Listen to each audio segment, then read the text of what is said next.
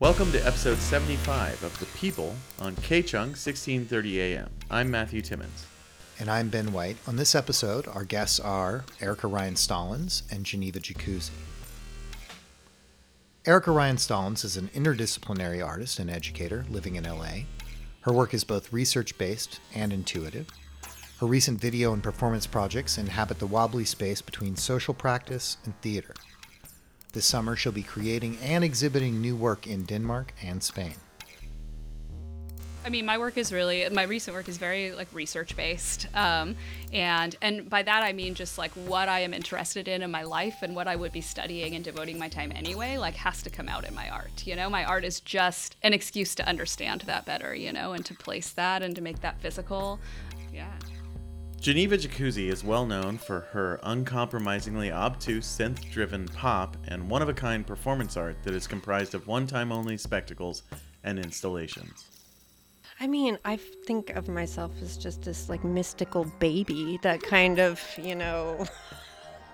just fell, floated down a river and ended up in a gallery or a museum or, put out a record. I mean, to be honest, I don't know what I'm doing half the time. And I think half of that is just embracing it as a mystical process and just kind of owning it. And Geneva was kind enough to allow us to play you one of her songs at the end of this episode. Yes, that was very nice of her. We appreciate it. And now, if you listen to this show at all, you know that we love Asher Hartman. Yes. He is the most mentioned person on this podcast. We had him as a guest on episode 41. We love him, and we love his work. And I want to invite you all to a show coming up at Insert Blanc Press General Projects. It's called If You Happen Along Body Snatch Lane. It's an intimate performance and fundraiser for God-Awful National Theater's supernatural saga, The Dope Elf. And I'm very happy to be hosting the two-night event on June 21st and 22nd to help take Asher Hartman's ambitious 6-hour traveling show, The Dope Elf, on tour to Portland's Yale Union and San Francisco's The Lab. And so right now, we're going to play you a short excerpt, a sneak peek behind the scenes of an excerpt of a monologue from The Dope Elf. When people see me coming, they're like, shit, that homeless rat, that fucked up meth troll, that shit-faced strawberry, that skank weed no bath hoe, I give you $2. Best of luck. I give you nothing. Suck my cock. How'd you like to fly out the door, my gremlin girl? When they see me coming, they say, get her. They say, oh, Miss Thing, you want a seat at the bar? Well, think again, girl, 'cause you don't belong. Go sleep in your daddy's Ford. When they see me coming, they say, how can I help you? Would you like to try this perfume? Oh, let me hold that for you. Is this your dressing room? They say, do you have a reservation? Oh, yes, bitch. I made it in 1662. Oh, yes, bitch. I made it in 1662. And who are you? 'Cause my daddy owns this place. They say $1.99. They say $2.50 a night. They say eat all you want. They say you what? And all right. They say you broke it. You bought it, girl. Well, I never been broke 'cause I'm dope like that. I'm fly like that. I'm realish. I turn up in a penny, in a cough, in a wet dream, in your bad English. I tell you what to do. I am the system, and you are the game, fool. That was Jacqueline Wright as the Dope Elf. And there will be 4 performances of If You Happen Along Body Snatch Lane on Friday and Saturday, June 21st and 22nd, during the full moon of the summer solstice. So get tickets by going to intertblancpress.net and clicking on General Projects at the top of the page. And now that's going to take you to Eventbrite, so you can also just go to Eventbrite and search for the event there. And tickets are going fast, so please get them while you can. Yeah, go get those tickets. And you know that The People features the voices and ideas that make up the cultural landscape of Los Angeles, the West Coast, and beyond. And you also know that it's like a broken record that's magically repaired. So now let's get to our conversation with Erica Ryan Stallones and Geneva Jacuzzi. Erica Ryan Stallones, And Geneva Jacuzzi, welcome to the people. Yeah, welcome. Thanks. Thanks for being on the show. Yeah. So you both have work, both videos, correct? Yes. Both have videos in the Fimbit Festival, which is here in LA at the Civic Center Studios. You want to tell us about that festival? Yeah. So Fembit shows a lot of female artists making digital work and performance video stuff. I think they're showcasing 75 female artists in the Los Angeles area. So, yeah, we're both part of that, and we actually just found out that we're in the same screening. Nice. That's happening 6 p.m. tonight. Yeah. Yeah, the show will be out, and that'll be over, but you can probably look it up online, probably. Yeah, Yeah. probably. Yeah. Look it up. So they're showing my most recent video project, which I made the very end of 2018. It's called Leo Rising, and it is it's kind of a furthering of this body of work that I did in 2017 called Star Deck Academy, where part of that show was that myself and my collaborator, Artner, Your Artner, yeah. Geneva reminded me, Chelsea Rector and I, and so we developed different movements that corresponded to each astrological sign. And then we made this long form video piece where we went to different locations in LA, and there was a different physical location that represented each house in the natal chart or whatnot. And so we made these movements, and then we put the movements in each of the different houses. So there are, I'm going to do the math wrong, but there's 120 maybe video clips of these different things. And so for Leo Rising, I was interested to just see them in the same correspondence as they are in my chart. So I'm a Leo Rising. And so that means that my first house is in Leo. And so we did the movement for Leo in the first house, and then the movement for Virgo in the second house, and so on throughout the chart. And I found 12 people, including myself, that also shared Leo Rising. And so we did those movements kind of together in this correspondence, and it's put to some really funny music. Is it Blister in the Sun? Is It's that Blister yeah. in the Yeah. Yeah. It's really cool. Like an 8-bit version? Yeah, kind of? exactly. Yeah, Cameron made the music. Oh. I had a feeling. I yeah. I was like, You're Cameron. Who's Cameron? Cameron's my husband, my partner, Yeah. not my Artner. Right. Although sometimes and they, sometimes they overlap. P. Artner. Yeah, So it's a fun investigation, and it was we filmed it in front of a green screen. And That was a green screen? Yeah. I thought it was just like these beautiful tapestries happening behind gosh, you. That's wonderful. Like, where I did she wish. get those? Yeah, right. No, it's a green screen. So expensive. Yeah. You had so many I was of like, them. where'd she get that budget? Yeah. And that video was originally shown at PAM in Highland Park. Oh, Yeah. that's They right by do my like house. performance art residencies. And so I showed that there, and I filmed the whole thing at PAM too. Right. Nice. Yeah. What are you showing, Geneva? Oh, God. You're gonna have to edit out all my laughs. No, I'm going to be laughing the whole time. Might as well just keep it in. I'm showing a video that I directed for the musician Julia Holter. I don't know if you guys are familiar with her. Oh, yeah. Oh, yeah. She's amazing. She's a good friend of mine, too. And she just put out a new record, and she contacted me, and she's like, Geneva, do you want to do a video for me? And it's really funny because it happened around a time where I was like, I'm overwhelmed. I'm not going to take any more videos or projects or anything like that. I'm just going to chill, which I've been saying that for I don't know how many years. Yeah. And then I didn't get back to her right away because I just was going to let it process. And I think I was in bed one night and I had this almost like psychic experience where I remembered this moment. I think it was exactly 10 years earlier, where I was watching this Jodorowsky film, Fando Elise. Mm-hmm. And I remember there was this moment where I was watching the movie and I felt so moved by it emotionally. And then but what I've learned later, it's because I'm a Leo. Like, I was like, I am Jodorowsky. Well, I've had that moment too. Well, I just, it was this weird moment where I separated and I just believed that I was the person making this film, Yeah. And I mean, I knew I wasn't Jodorowsky, but there's an essence beneath it that I connected to that I just was like, this is me. And he's insane. Oh, so yeah. he's crazy. Yeah. And then all of a sudden, this narrative of that film just fit perfectly with her music. And I realized at that moment 10 years ago, I kind of connected to my future self at that present moment that I realized, oh, this is the time that I am going to be Jodorowsky. I'm going to remake wonderful. this film Yeah. for this video. And it turned out to be this like epic adventure that I went on. And like the process of making it was really intense. You know what I mean? It was kind of more Herzog or like, Oh, yeah. Well, I bringing mean, the- I've never made a body of work where I don't have a mental breakdown in the middle of it. yeah. I mean, I was trying not to have a mental breakdown. I don't think I did. You know, I kept it together on this one. And it was really... the video came out really, really good. You know, I'm really, really happy about it. It's really good. But here's the crazy thing is, okay, so my connection to Jodorowsky was this sort of, it was almost like rooted in this unease that I had a feeling there was going to be some trouble.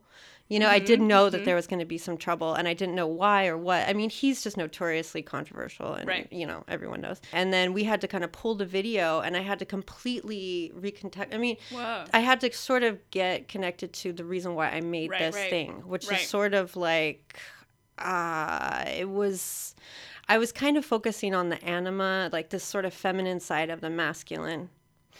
And Jodorowsky is this, I think he doesn't, or for a while he hated women or he loved women, or I don't know what Right, it is. same, And I yeah. was just this female making this thing that I connected to. And then I was sort of faced with myself and like the fact that I didn't really think this out. Mm-hmm.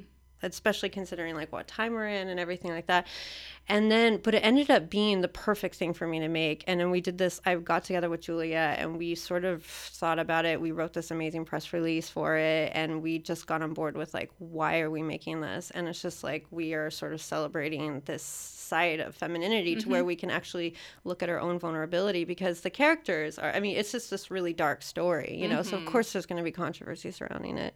And of course I'm going to be bringing it up first thing in this podcast, you know, here we go. Right. Well, and like taking ownership over like the directorial process, you know, and putting Exactly. yourself in I that think we lens wrote that instead. into the press release, exact word for word. No. But the truth is, you know, yeah, I resonated with it and I wasn't thinking, and I was completely impulsive, and I went through this insane struggle in the course of, not insane struggle, but you know, you're up against yourself when you're working on a big project, and it was probably the biggest project I've taken on so far. Yeah, it's really large in scope, the video.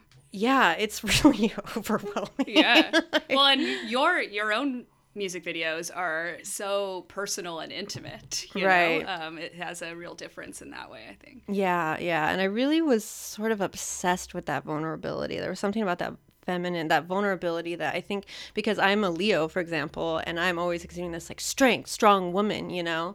But I was getting to this place where I was seeing the beauty in that vulnerability that I've always been trying to kind of hide or mask or plow through or whatever, you know what I mean? And I really wanted to sort of dive into it in this project where Julia became this character she was lame, like she couldn't walk. You know what I mean? Like she had to be carried throughout the whole video, you know? And that sort of was very symbolic to me. And I think that Jodorowsky has a way of kind of finding the essence in these sort of images and interpreting them that connects to people on this deeper level, which is sort of something that resonated with me in making the video. And regardless of controversy, I mean, Jodorowsky is like such a like a king of the image, you know? Oh my I mean, God. everything is just image based. Yeah, I mean, he just says things for shock value. You know, he just will shock you. Yeah. Which people don't do that much anymore. Right, it's kind of out of style. True. Yeah. Yeah. Yeah.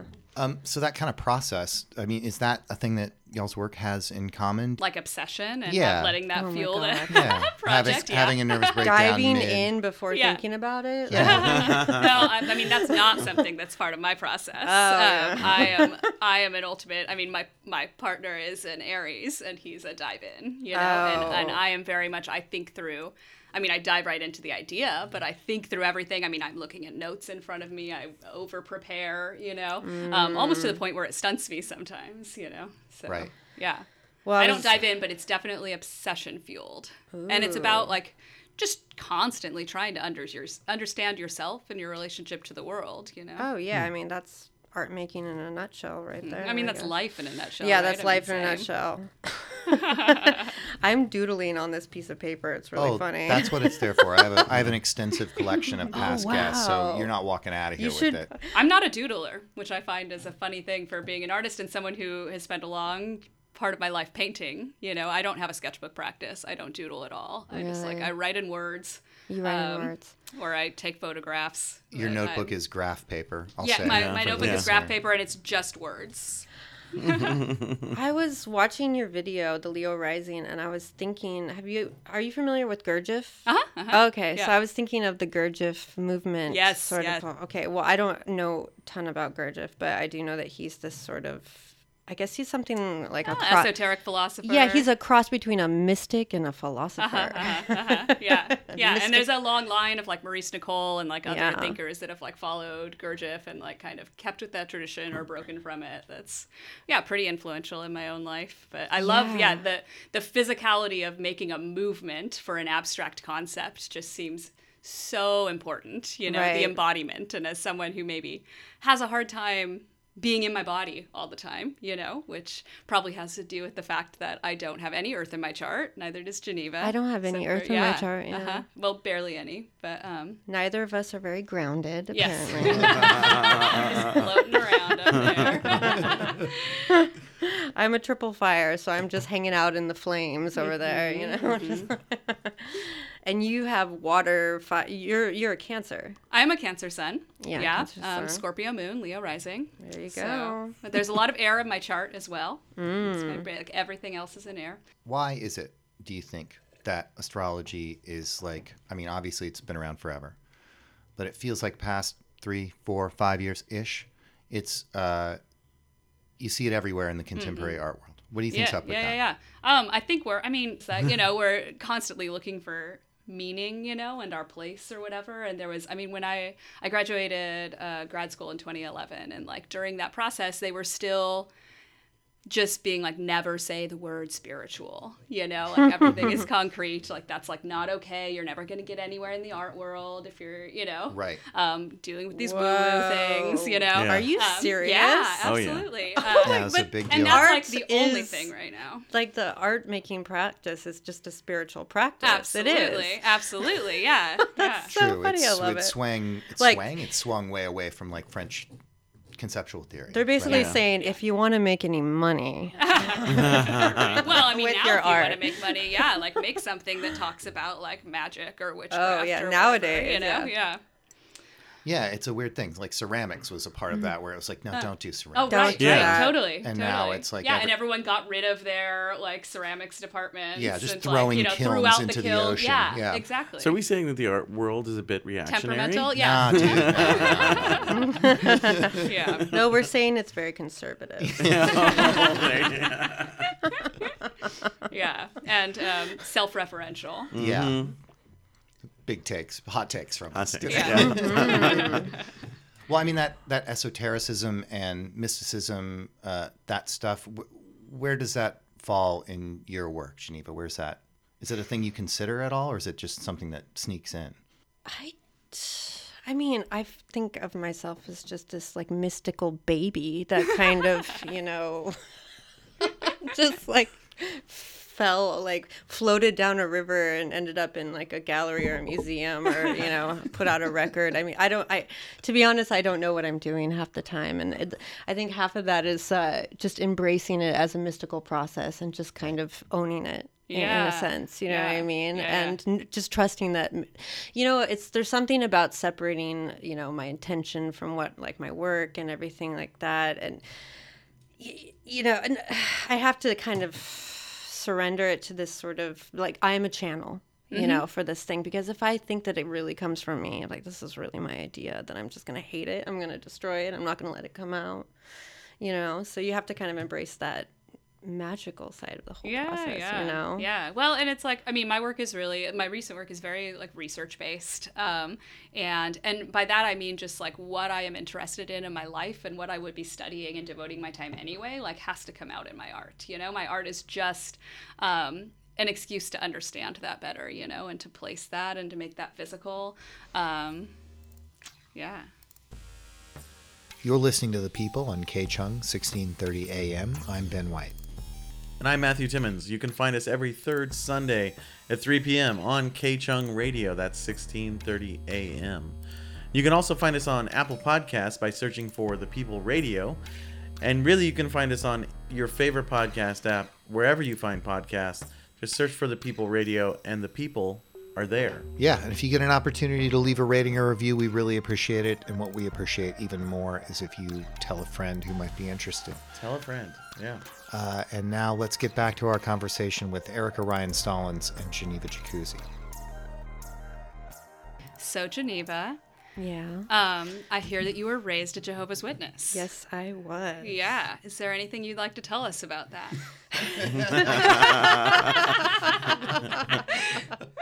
Oh my God. Well, you know, it's funny. Like, up until this year, I didn't really want to talk about that. It was something that I just didn't, I don't know. I just didn't want people knowing. I just kind of, I put it in a little box and I was like, that was there. And that was then. This is now. We're not going to put this into our practice. And then I had this kind of crazy thing happen earlier this year. That just sort of, I don't know. It was like it opened up Pandora's box. And I thought that, you know, I had kind of gotten over this whole thing. And then I freaked out. Well, I didn't really freak out, but it just, I had this opening. Yeah. Oh, yeah. Much better than a freak out. It was an opening. Mm-hmm. And all of the sudden, I looked back on all the work that I had done over the last 20 years, and I was like, oh, shit. You know, like... It was there the whole time. It was there the whole time. And it was me just not struggling, but just desperately trying to find this identity through all of these different practices and all of these different characters that I created and performances and songs and and I remember through the process of it, it was just always intense. You know, there was this practice that I put in that was like this intensity that it was a little bit self-destructive. Mm-hmm. You know what I mean? Yeah, like coping. Yeah. And it got me to this point where I did not want to make art anymore. Huh. Because I just was like, I can't keep just ripping through this like process, this like painful process of like, you have to go, you have to do it. And like, what am I trying to prove? Mm-hmm. I'm trying to prove something and I don't know what it is. And then I realized that I wasn't trying to prove anything really. I just was trying to, I don't know, find myself, you know, in a way. Mm-hmm. But the thing is, it's like that religion is really, really psychedelic, you know. Mm-hmm. It's actually a cult. And I mean, psychedelic at its best, you know, and cult at its, you know, at its worst. I mean, it's fine. It is what it is. I've actually, you know, I've kind of made peace with it. But there were these themes that were kind of like running through a lot of the plays I've written and the performances I did and these like videos that I was doing. And, there was this like, well, one of the themes would be this like Freudian like mourning and melancholia thing that was happening. And just a few months ago, I decided to open up the whole Jehovah's Witness thing and then kind of find communities of people who had left the cult or religion or whatever and just connect to them, which is something I would have never done before. Yeah. Sounds like a nightmare. It sounds like a nightmare. Right? I know. It is so intense. Like, do you really want to talk to people who have the same issues as you? No, you know? No, of course I don't. Yeah. But you'd then have to look at yourself. Yeah. Exactly. It was really scary. And I was like, and I realized like I have to do this. And I just went and I like would go to these meetups with these ex-Jehovah's Witnesses. And then I would just like listen to their stories, and with the intent of trying to, I don't know, maybe learn something about myself, in the process of it. And that whole mourning and melancholia thing came up because there's something about that religion. When I grew up thinking that I was physically, not just spiritually, physically immortal. You're one of the 144,000. No. I was one of, God's chosen people that when Armageddon comes, everyone else would be destroyed. And I would live in my physical body forever. Well, I mean, that makes you treat your body a whole lot differently. Well, it too, makes right? you completely not give a fuck about your body because it's just going to go on forever. You know, I mean, that's how they get people to basically give their lives over to this organization because it's like, oh, this is just a temporary system. We're going to live forever in the paradise after Armageddon comes, blah, blah, blah, blah. Yeah. And if anyone dies, for example, oh, they're going to be resurrected in their physical form. This isn't going to be a spiritual thing. It's not reincarnation. It's like they're just going to be the same person they were. There's like, okay, yeah. So some people have a hard time mourning and they don't really, you know, like the whole concept of like the Freudian like mourning and melancholia thing is like, you know, there's this process that happens. You have the libidinal energy like going towards the object of love. And when it goes away or dies or whatever, there's this like, you know, phase of denial that happens where it's like, oh, this isn't really happening.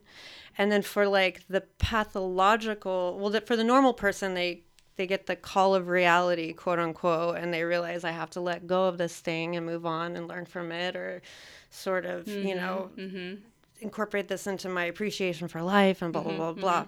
I mean, take it and move with it, you know. It's take it and move with it. Yeah. Move on. Anyway, I mean, I was also raised in. I was saying my dad's dad was a Baptist minister. My dad's a bit of a hippie, but I was still raised in the church. And you know, pros and cons, you know, with that. But I feel like the one thing that it taught me that was really has been persistent in my life is a questioning of spirituality, and that is a necessary part of growth in any way. And I feel like that's a dividing line with like, yes, it's okay to ask questions, or no, it's not okay to ask questions. You're going to go to hell, and like that, you know? Yeah. So I was really lucky, I think, to have this like, no, like you can like push, you know, like it's like systems are meant to push against and to understand better, you know? Yeah, that wasn't the case with the Jehovah's. If you asked any questions, you get kicked out. Or you get shamed or shunned or whatever. I was actually shunned. I'm excommunicated, so I'm not allowed to speak to my mom or my family or anything like that. It's really insane. Yeah. You know, but yeah, I mean, that whole thing that I was like talking about with the inability to mourn and like that whole how it's like it's really fascinating because when you don't mourn, when you think that you're gonna live forever, and in the case of like the Jehovah's Witnesses, which they are in some like extreme other territory where they think they're immortal, you know what I mean?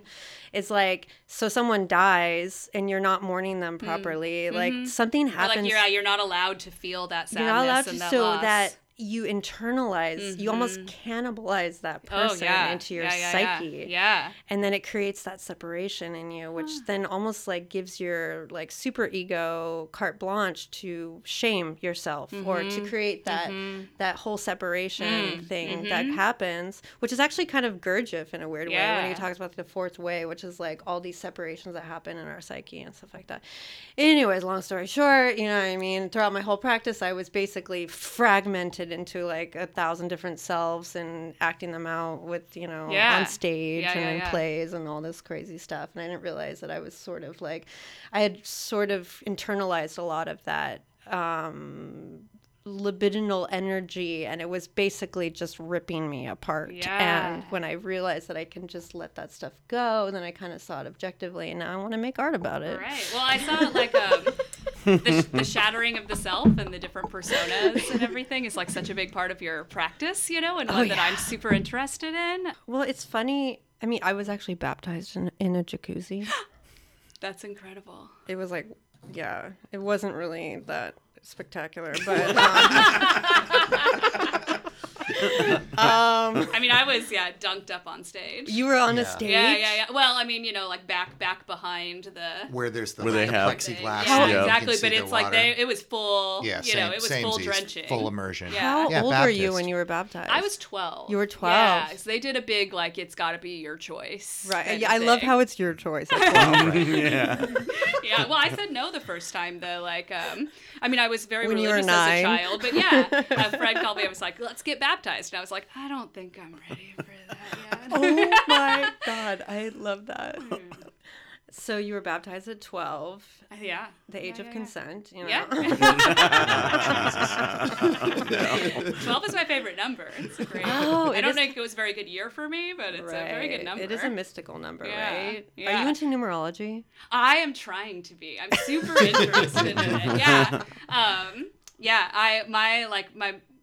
My last body of work before Star Deck was called The Box Set, and it was like basically an investigation of the numbers 1 through 4, and like I said the quality of quantity, you know. So I was just looking at all these different systems and understandings of those numbers and their affiliations. I know. Can you talk a little bit more about that Star Deck?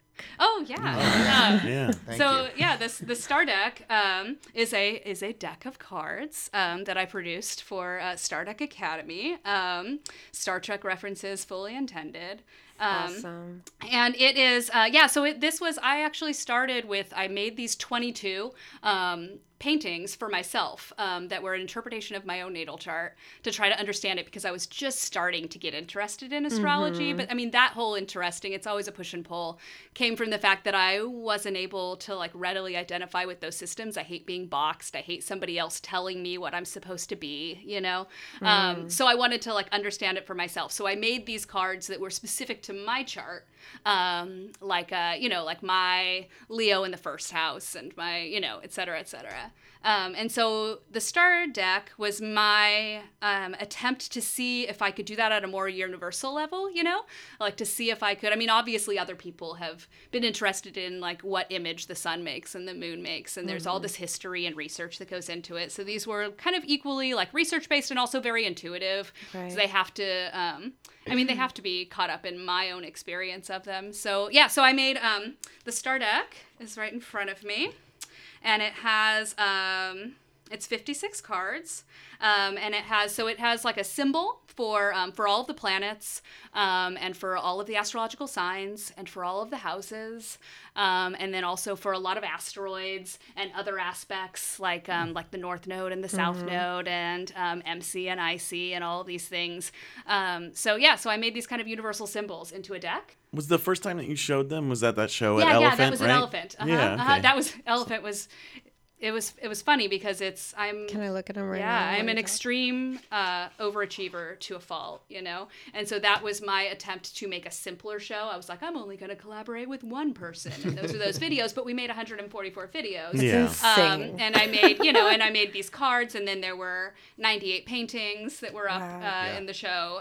So, you know, I do a little bit too much. But yeah, that's where the cards came from. And I'm glad that you showed some restraint. Yeah. Thanks. Yeah, it's good. Yeah, minimal. It filled like literally the entire space. But I'm hoping to do a second edition soon. To do another pressing. With new drawings or just the same No, deck same over drawings. again? Okay. I think, I'm tempted. paintings, Cameron is I'm always sorry. pushing back because, of course, I'm like, well, now I have to revise everyone. Now I have new information and I have to, you know, go back and enter my own understandings of everything.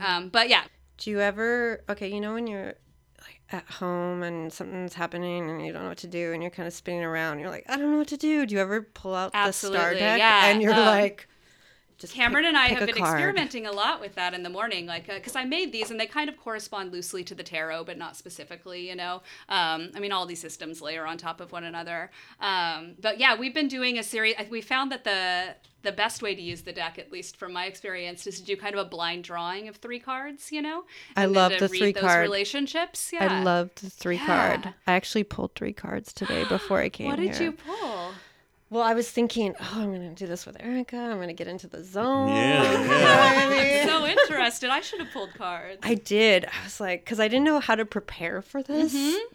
You know, So you went to the tarot deck. I went to the tarot. And so I pulled the first one was the 3 of Cups. Uh-huh. The second one was the Queen of Swords. Oh, I love the Queen of Swords. I bet you do. Oh, man. Yeah. What deck do you use? Just the Rider, the old school. Yeah, I like the Rider. And, the third one was the Fool. Oh, my gosh. What a wonderful omen. I know. And then I was like, this is going to be fine. We're going to be fine. I don't need to do any other preparation. I kind of identify with the Queen of Swords, and I don't know if it's because I use sometimes the Crowley deck, and I don't know how to feel about Crowley. I have lots of feelings, just like we do about Jodorowsky. But I love that image of the Queen of Swords. It's just she's got this long strawberry blonde hair, and she's like naked on top and like holding this giant sword, and I'm like, that's me in like battle mode. Yeah, you know? that's I don't think it's my true self that like everybody else sees, but I'm like, that's Right. when I need myself. Well, it's also communication, the swords or the air, the communication. And that's kind of us today, sort of communicating queens. Yeah, communicating queens. And then I've just decided to be the fool for the whole thing. So I was like, that'll be my angle. Well, everybody should, if you're listening to this, you should go to Erica's website and check. There's images of them up There there. are images, Yeah. and Right. I might even put up a pre-sale button. Oh, that would I'm be looking great. at them right now, Yeah. and They're it's gorgeous. so beautiful. Yeah, and they're kind of delicate, but there's also an element of menace to them. Oh, Yeah. good. And I hope they're funny too. No. I don't know. I hope everything They is are funny. funny. There's some whimsy. I mean, I was I just didn't There's looking at least the- whimsy, I just pulled the moon and the Gemini card because we've got a new moon in Gemini coming up tomorrow, which will be in the past for all of you listening. But the Gemini card is one of my favorites because it kind of reminds me of like a flying Dorito chip. Oh, yeah, it is. Yeah. Oh, my God. You're listening to The People on K-Chung, 1630 AM. I'm Matthew Timmons. And I'm Ben White. Remember, you can find The People on Apple Podcasts by searching for The People Radio, or you can go to anywhere else where you get your podcasts. We're everywhere. Yeah, just search for The People Radio. You'll find us. And now back to our show with Erica Ryan Stallones and Geneva Jacuzzi. So, Erica, I hear you're doing this residency in Spain. I'm doing this residency in Spain. Yeah, like as this is airing, I will be on my way to. Actually, we're going to Copenhagen first for a wedding and a summer solstice festival, and I'm going to. I'm making my first commissioned like family painting for that In Copenhagen? In Copenhagen, yeah. I'm making it now. Oh, cool. So I'm going to bring it for that.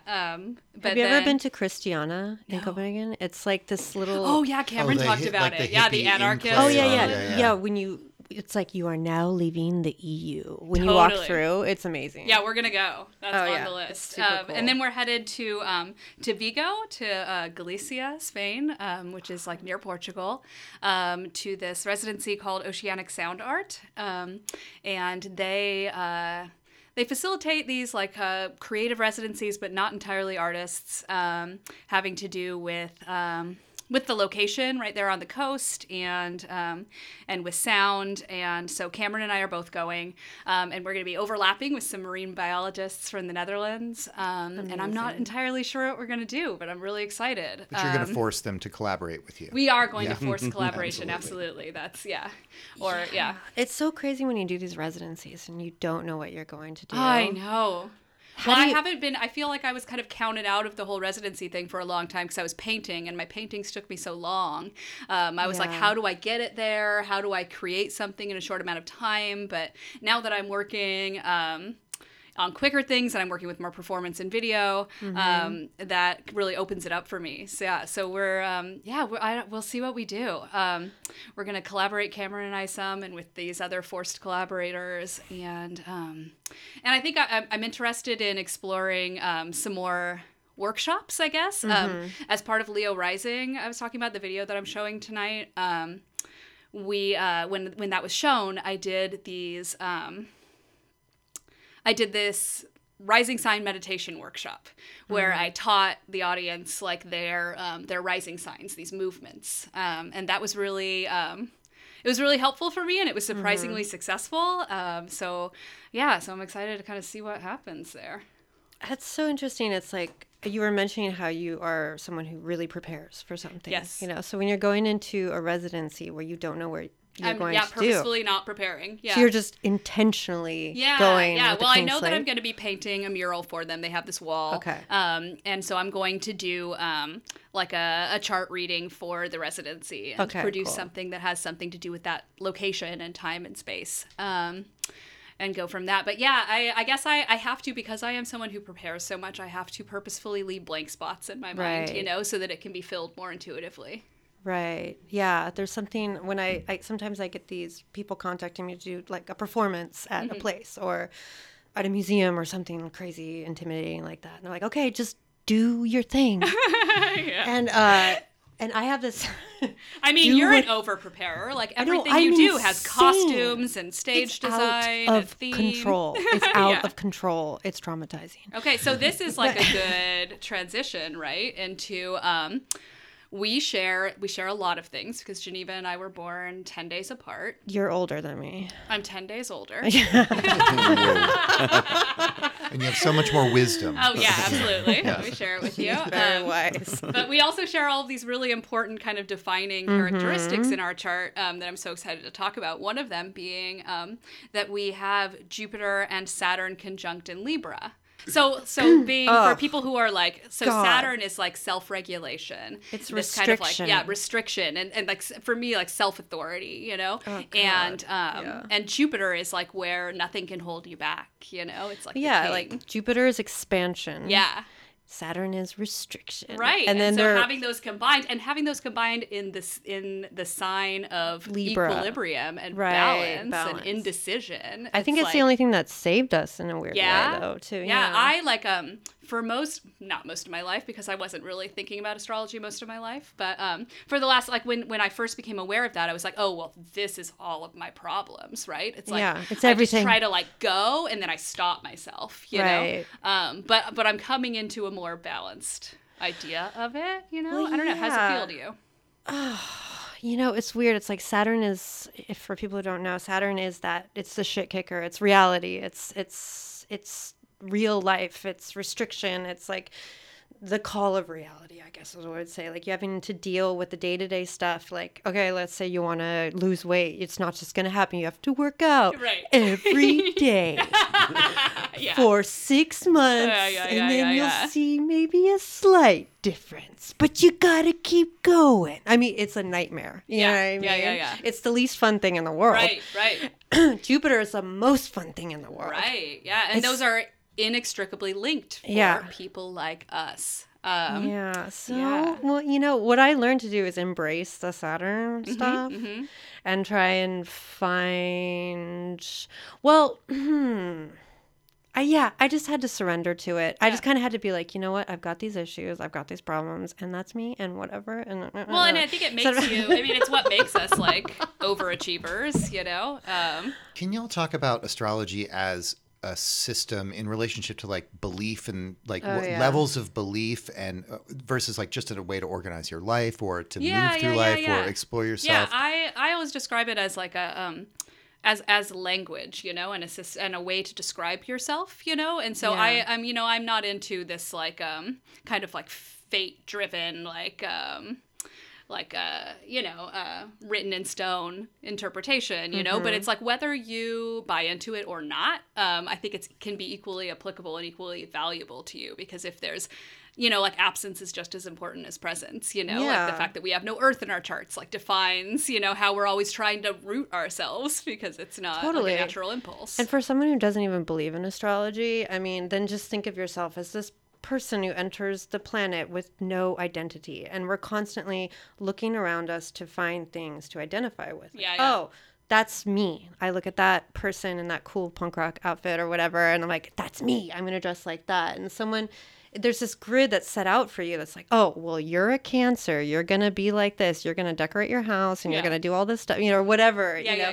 And in a way, like, people, they like that. They need that. They need some kind of, well, it's the only way, like, to accurately see the environment that you're born into is the only way to transcend it, right? Right, like to be able to see, like, what to take from it. That's freedom. Yeah, absolutely. That's freedom. Yeah. Okay, astrology is freedom, Show over. Solved it for you. We'll move that bit to the end, so it sounds like you just landed right on that. And also, Geneva just told me, and I was not, because I'm really bad at, like, future like prediction and knowing what's going to happen. I always just know like what's happening right now. But Geneva just told me that Saturn and Jupiter will be conjunct again in 2020. Oh, it's a big deal. It's in called Libra. Yeah, it's called. Oh wait, it's in Libra. No, I thought you said that. Oh, okay, never well, mind. I don't know what it. But this is called the Great Conjunction. And okay, you want to know an interesting factoid about this? Is that all presidents elected during the Great Conjunction were either died in office or had attempted assassinations. So whoever gets elected in 2020. Oh no! So should we not elect I think our I'm favorites? voting for Trump. Well, everyone, you heard it. You heard it here. Yeah. Again, that would be Geneva, Jacuzzi. Who said that? Oh man, I got to think about who we can sacrifice, right? For the Well, good of humanity, okay, everyone. JFK was one of them. Yeah. Okay. But then the last couple, actually, Barack also has the Saturn-Jupiter conjunct thing too. He's also an INFJ, if we want to. Oh yeah. transition. Are you an INFJ too? I vary. I'm an NF. And Oh, okay. the I and the E and the F and the J. This is like what we're talking about. It's like a young. Myers-Briggs, right? Yeah, the Myers-Briggs. Yeah. Yeah. We're going into Carl Jung and all that. systems. It's all the same. System, It's yeah. fine. But what was I saying? Oh yeah, so there was, but the last couple presidents didn't die. But they did have an attempted assassination. I think it was, Reagan, the year we right. were born. Yeah. So I guess someone shot him, Yeah. but he survived. Oh, yeah, he made it.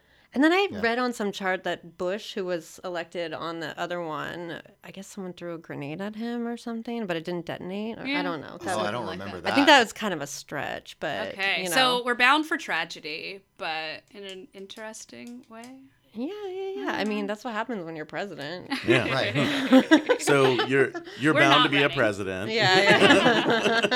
Queens, presidents, whatever. But what I hear you saying is that these systems, if it's Myers-Briggs or astrology or whatever, I mean, Right. these are Or just like... Enneagram or things like Yeah, Exactly. Yeah, absolutely. these are I'm just- just endlessly fascinated with those. And They're I just useful. They're useful systems, Yeah, right? absolutely. Are you interested in the kind of the history, the development of the astrological system? Like, have you? I mean, I'm assuming you're a research person, so you've probably researched this. Yeah, I've looked into it a little bit. I mean, yes and no. I actually picked up this book that was the history of astrology, and I read it for a while. But then, as with many things, it was just written from such a man voice that I had to put it down. Which is a problem with, I think, a lot of the early astrology texts. You know, just Sure. like when they were developed, and then trying to read that through a more gender neutral, allowable voice is difficult. Yeah. And it seems like that's gone 180 degrees, right? Right. Like yeah. it- Right now, it's like, it's connected with all of this, like, kind of like femme witch culture. Maybe that- too much. Yeah, Do you yeah, think yeah. maybe too much? Like Yeah, well, because it takes anything that takes it away from one audience and gives it just specifically. or Right. essentializes one Yeah. set of Absolutely. people, right? Absolutely. And says, like, if you are like this, you're allowed to find value in this. And if Right. you are not like this, something else is for you. Do you, when you're, releasing your work or having performances or whatever you're doing, do you look at the charts to decide what day you want to do that? Sometimes, yeah, sometimes. I look at a lot of people's charts always when I'm collaborating something. It's like, it's just I need somewhere to organize from, and so that becomes astrological a lot of times, just as as anything else could, but so like the star deck started with me doing Chelsea's chart, and I made all of her trumps for her, and so I'm pretty intimately acquainted with that, and then finding all of these Leo risings. It's like, it's just a starting point to find commonality. Or How did you find all the Leo risings? Oh my gosh, that's an interesting.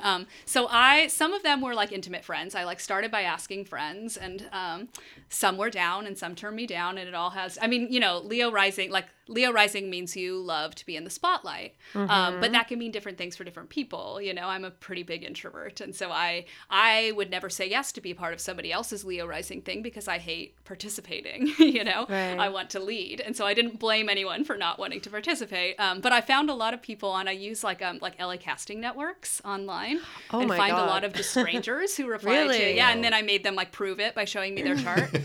So I have a lot of really interesting people who participated. Also in my Leo rising was my high school drama teacher. Oh, wow. Yeah. Of course, drama teacher, Leo rising. Right, There you go. right, totally. So along these lines of kind of how we organize things, I was interested in process and how we generate ideas. And so I'm interested in you, Geneva, and maybe for myself, what comes first for you? Is it the words, the music, the images, the idea? Where's your starting point? It's funny. My process is weird. Like usually, like for example, if I do the music making process is like a whole other thing, but the external, when I do a show, for example, or a performance or video, it always kind of starts with someone approaching me about something at some point. Like, hey, do you want to do this show? Yeah. Yeah, me too. I work so well that way. And I'm like, yeah. As if I know what I'm going to do. And so I used to just sort of look around and like, where is this show going to take place? Like, where am I at right now? And also like, what weird thing am I interested in at this moment? Yeah. Or what weird problem do I have to work through right now? Sometimes it's something really annoying, like some kind of annoying fear. And then I often will just turn all of these different ingredients into like kind of like a mythos or like some sort of mythology, and then kind of reenact that for the performance or whatever, just write a story based around that. And it's always like me kind of asking a question as to how to deal with just my own personal problems, basically. Absolutely. Yeah, our art is just dealing with our personal issues. I would love the audience to tell me how to deal with this problem. That would be the end of a performance. Like, okay, how do you think this works out? You know what ends up happening is because when I'm because my shows are so elaborate, you know, I've got like costumes and video and sound and this and that, and then all the emails and all that, you know, what happens when you do like a big performance and stuff. I'm constantly up against myself in the process. So I learn so much. Like, I ask the question and I get the answer throughout the process. And then sometimes I don't really know how it's going to end up. And then, you have to be able to like relinquish a little bit of control, you know? And I think for people like us, I don't know, I was going to ask about collaborating and if you do, or if you just kind of, if you're directing more than collaborating or whatnot. But it's about like how much freedom you're willing to give people, you know, and how far they can go outside of the realm that you had envisioned, you know? I either like to be in total control, or I really like it when other people are in total control. Okay, too. yeah. I don't like other people to be in control, but I do like to be able to define for myself.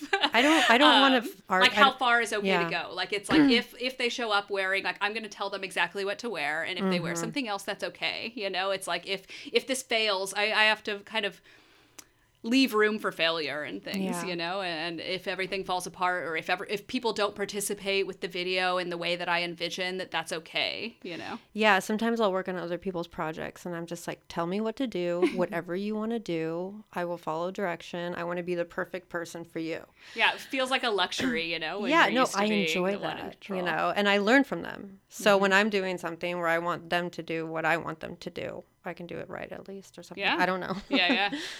But it's always one or the other. I'm not really good at like equal collaboration. Yeah, absolutely. Yeah, there are very few people I think that Leo. I can collaborate with. Yeah. Well, Erica, Geneva, thank you so much for joining us. Thank you guys for being on the show. That was so much fun. You've been listening to The People on K-Chung 1630 AM. I'm Ben White. And I'm Matthew Timmons. You can find us on Apple Podcasts by searching for The People Radio, and pretty much everywhere else you get your podcasts by searching for The People Radio. So check us out there. Yeah, and when you're there, if you can leave a rating or review, do that. It really helps us out. Or also tell a friend if you think someone you know would like the podcast. Absolutely. And our interstitial music, as always, is Akfif by Lewis Keller. Love Lewis Keller. Big ups to Lewis. And we're going to go out with a track from our guest, Geneva Jacuzzi. It's off the album La Maze from Vinyl International. And the name of the track is Do I Sad?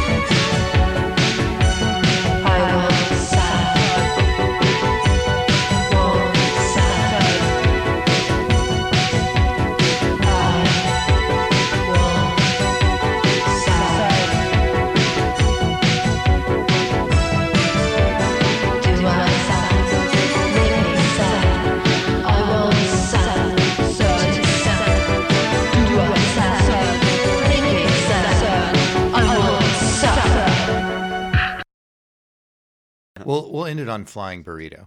Or Okay. Dorito. Flying Dorito. Not the Flying Burrito Brothers, Flying but Burrito. Flying Flying Burrito Dorito Queens. chip.